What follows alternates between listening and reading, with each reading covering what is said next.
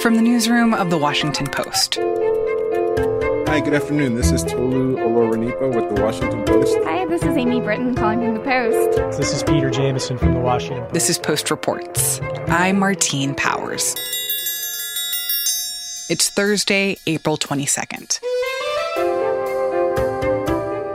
Today, the Biden nominee who wants to shake up Amazon, and a volcanic eruption meets a pandemic.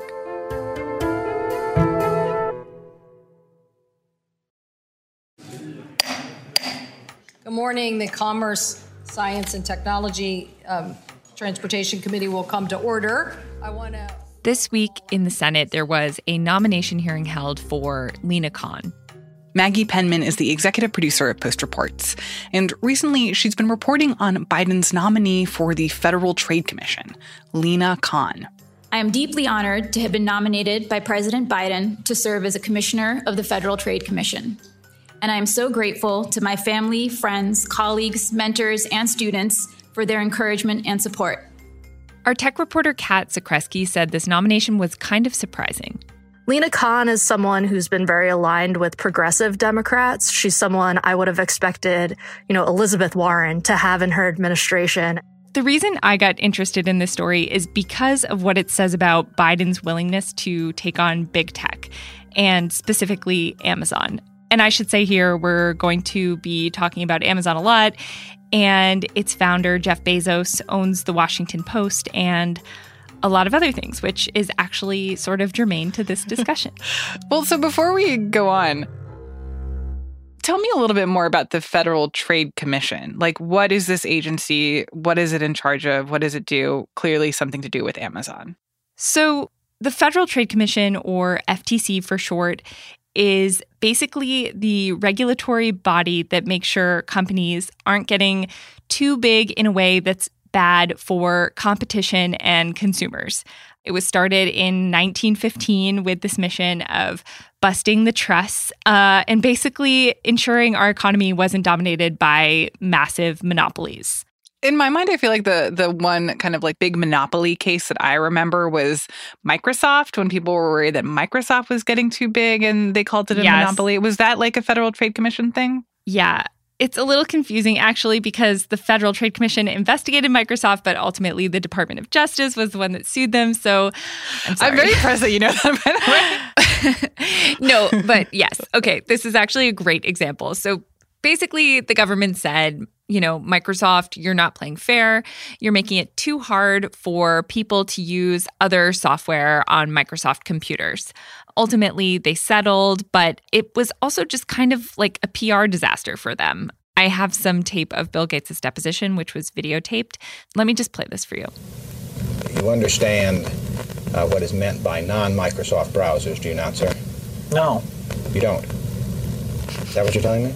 You don't understand what that means? You have to be more specific with... Oh, Lordy. Yeah. At one point, he actually asked the questioner to define definition. So just to give you an idea of like how absurd this got. Can I just ask, I think one thing that has always sort of genuinely, not confused me, but like I'm not sure that I completely have understood.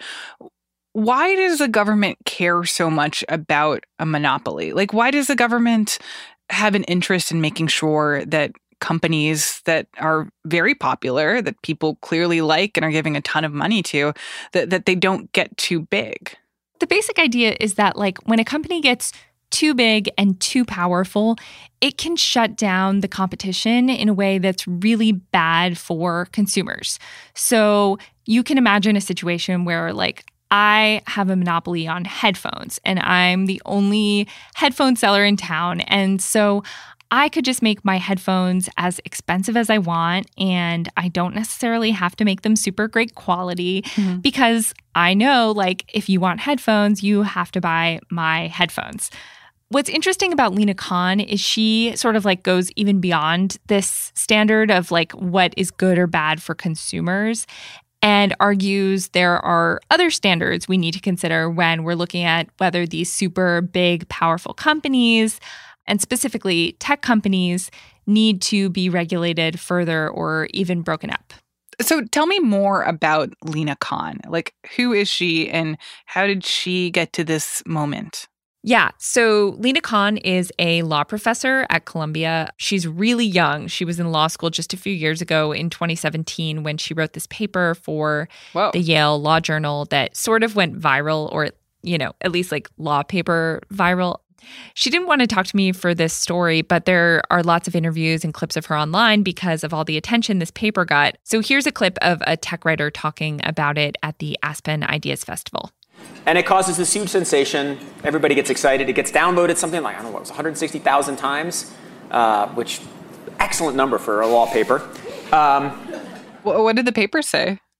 So it was called Amazon's Antitrust Paradox. And basically it argued that the way that we think about antitrust law has allowed Amazon to escape scrutiny for years. And so in order to explain this argument, I think I have to explain a little bit of antitrust law, and I'm sorry. No, I'm ready. Okay, so the FTC is formed, and they're like busting the trust. But then in the 70s, there was sort of this new wave of thinking. And you can kind of think of it as part of the like Reagan era conservatism, like trickle-down economics. Essentially, the idea was that we should just be concerned with consumer welfare. And as long as things are cheap for consumers, we shouldn't really care how that happens.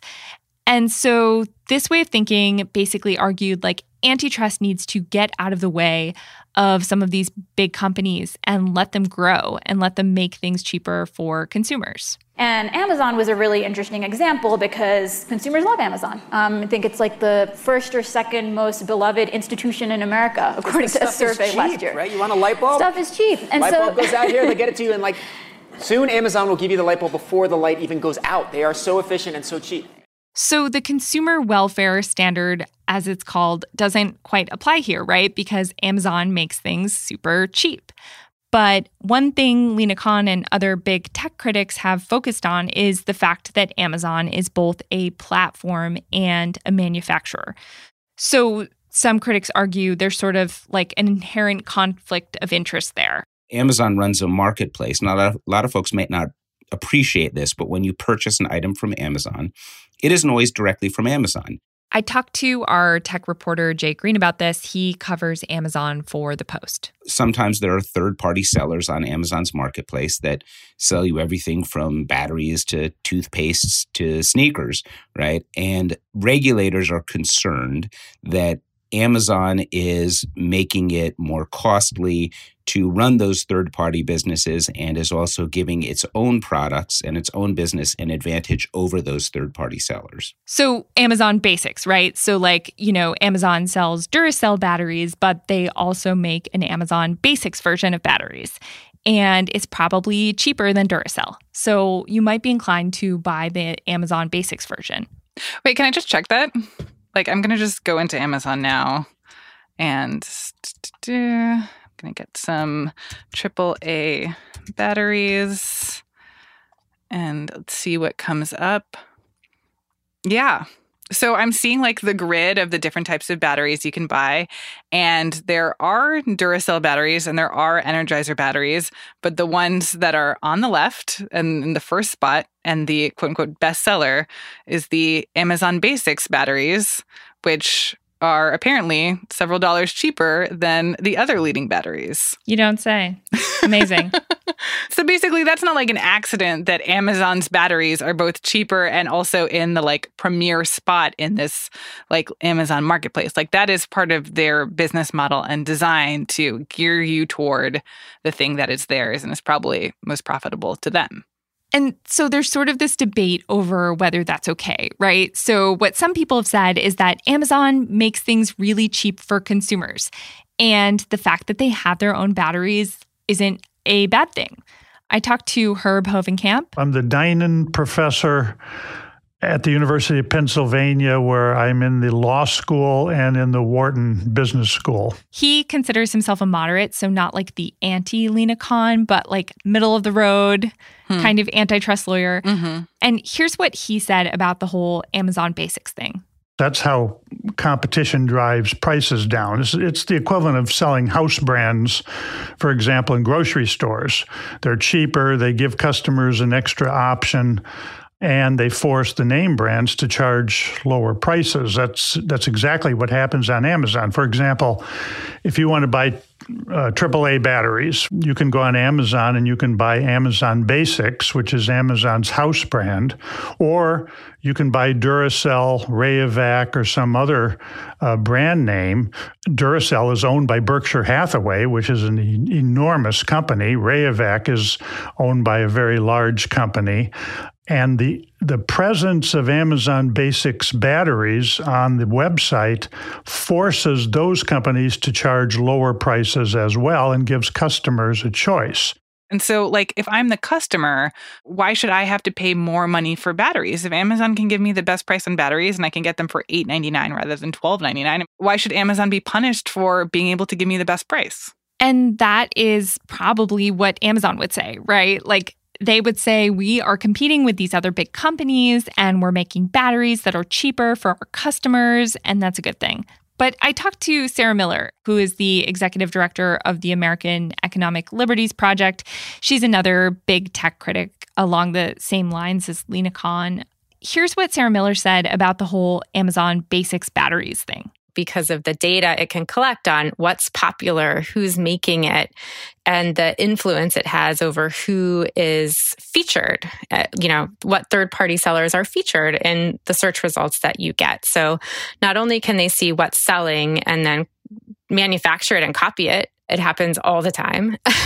They can also push you way down in the results so that your product, your business essentially disappears. They can put you out of business overnight. Last year, when Jeff Bezos and other big tech CEOs testified on the Hill, there was this really emotional testimony from small business owners who basically said, my whole business model was making this one thing or selling this one kind of book. And then, one day suddenly we were just pushed down in the search results, or Amazon made a competitor that was cheaper. And it was like overnight, Amazon had taken away their livelihood. We were a top bookseller on Amazon.com, and we worked day and night very hard towards growing our business and maintaining a 5-star feedback rating. Most importantly, this business feeds a total of 14 people, which includes 3 children and one 90-year-old granny. And as we grew, we were shrinking Amazon's market share in the textbooks category. So now in retaliation, Amazon started restricting us from selling. They started with a few titles in early 2019, and within 6 months, Amazon systematically blocked us from selling the full textbook category. We haven't sold a single book from the past 10 months or probably more. So what does Amazon say about this? Amazon didn't want to talk to me on the record for this story, but they have talked publicly about a lot of these accusations. So last summer in those tech hearings, Jeff Bezos was actually asked if Amazon ever, takes data from third-party sellers and uses it to create a competitor. So the implication was, could Amazon see that AAA batteries are selling super well and go make a cheaper version of those? And he said there's a rule against it, but he really couldn't guarantee that it didn't happen. I can't answer that question yes or no. What I can tell you is we have a policy against using seller-specific data to aid our private label business, but I can't guarantee you that policy has never been violated. Mr. Bezos, you're probably aware that an April 2020 report in the Wall Street Journal revealed that your company does access data on third-party sellers, both by reviewing data on popular individual sellers and products and by creating tiny product categories that allowed your company to categorically access detailed seller information in a supposedly aggregate category. Do you deny that report?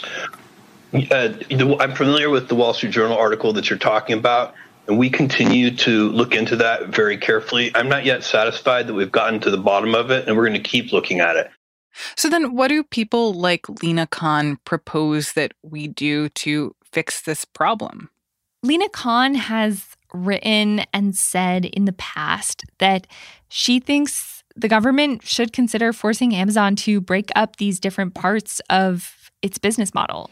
Yeah, I think it would basically, prohibit Amazon from selling its own Amazon labeled goods on its platform.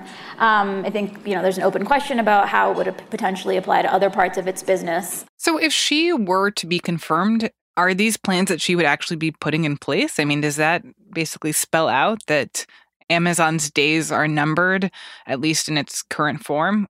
In a word, no.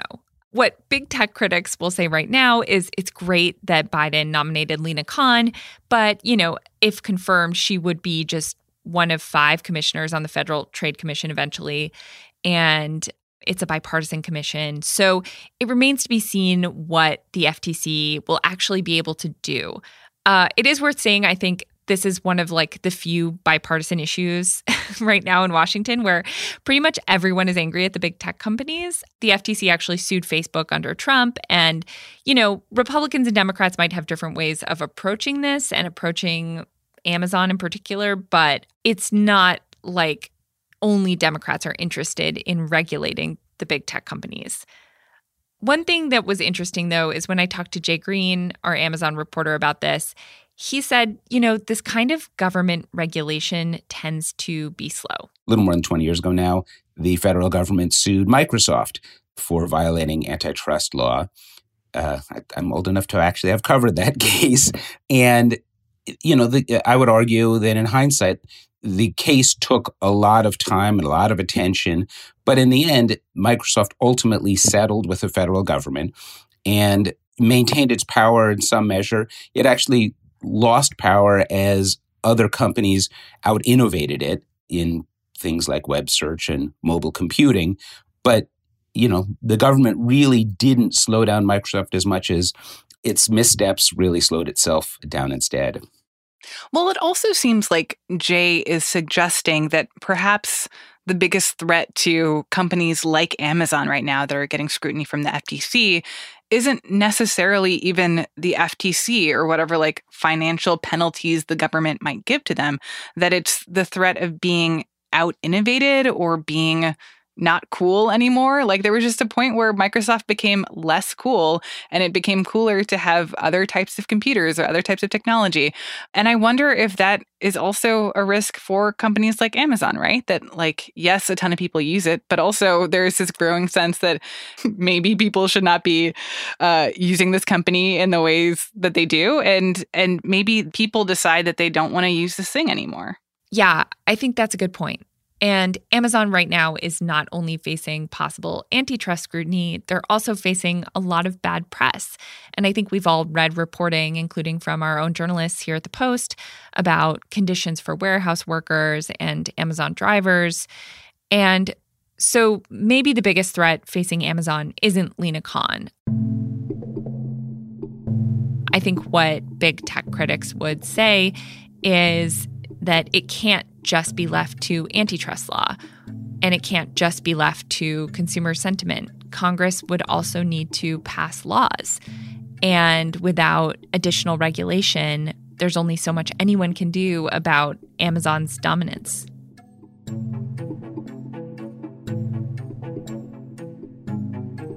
Maggie Penman is the executive producer of Post Reports, and she reported and produced this story.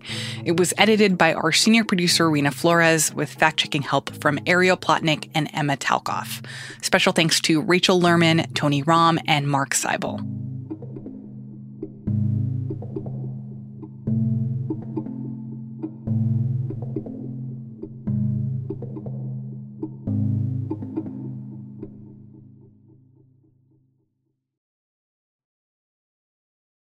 And now, one more thing.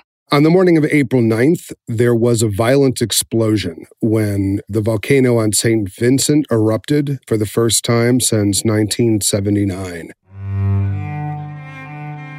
Anthony Faiola is the South America and Caribbean bureau chief for The Post.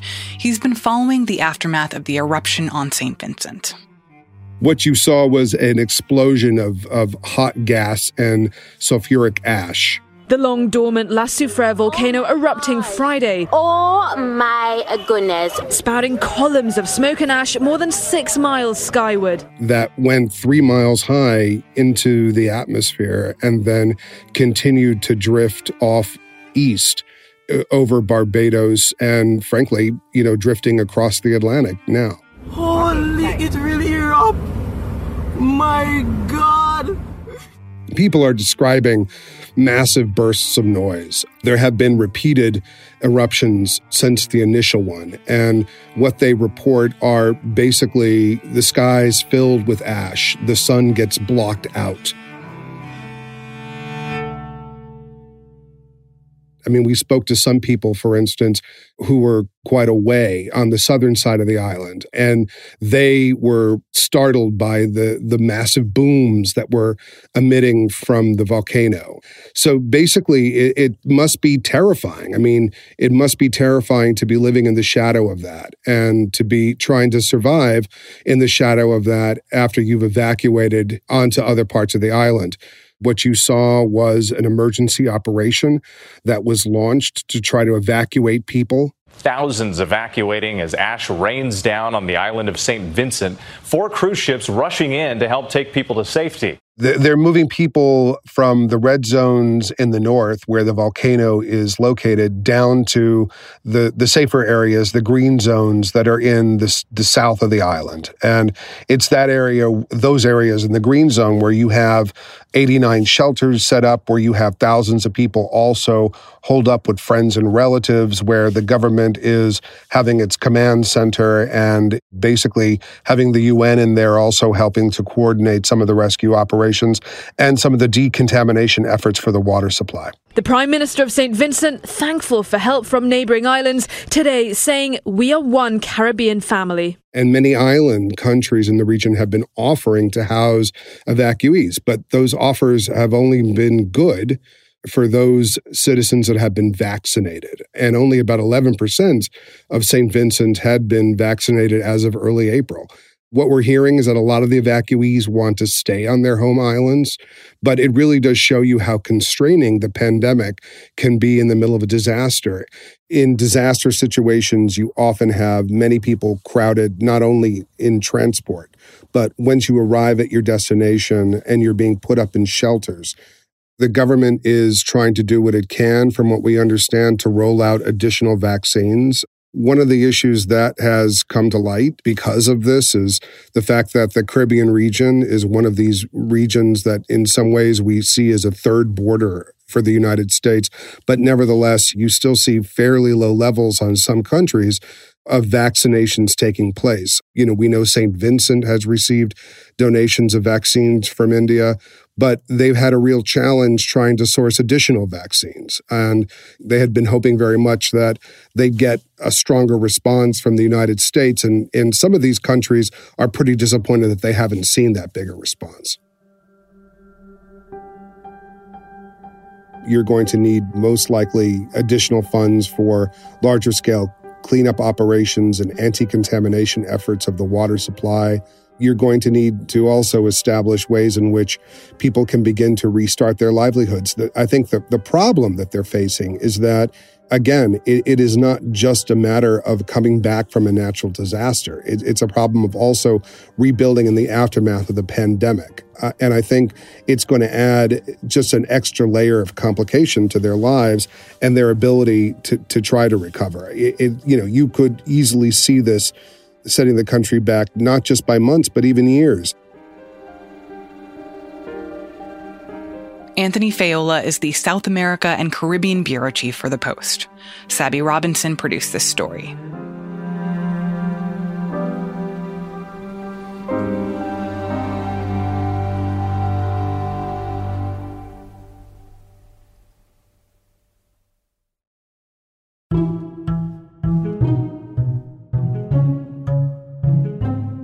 That's it for Post Reports. Thanks for listening.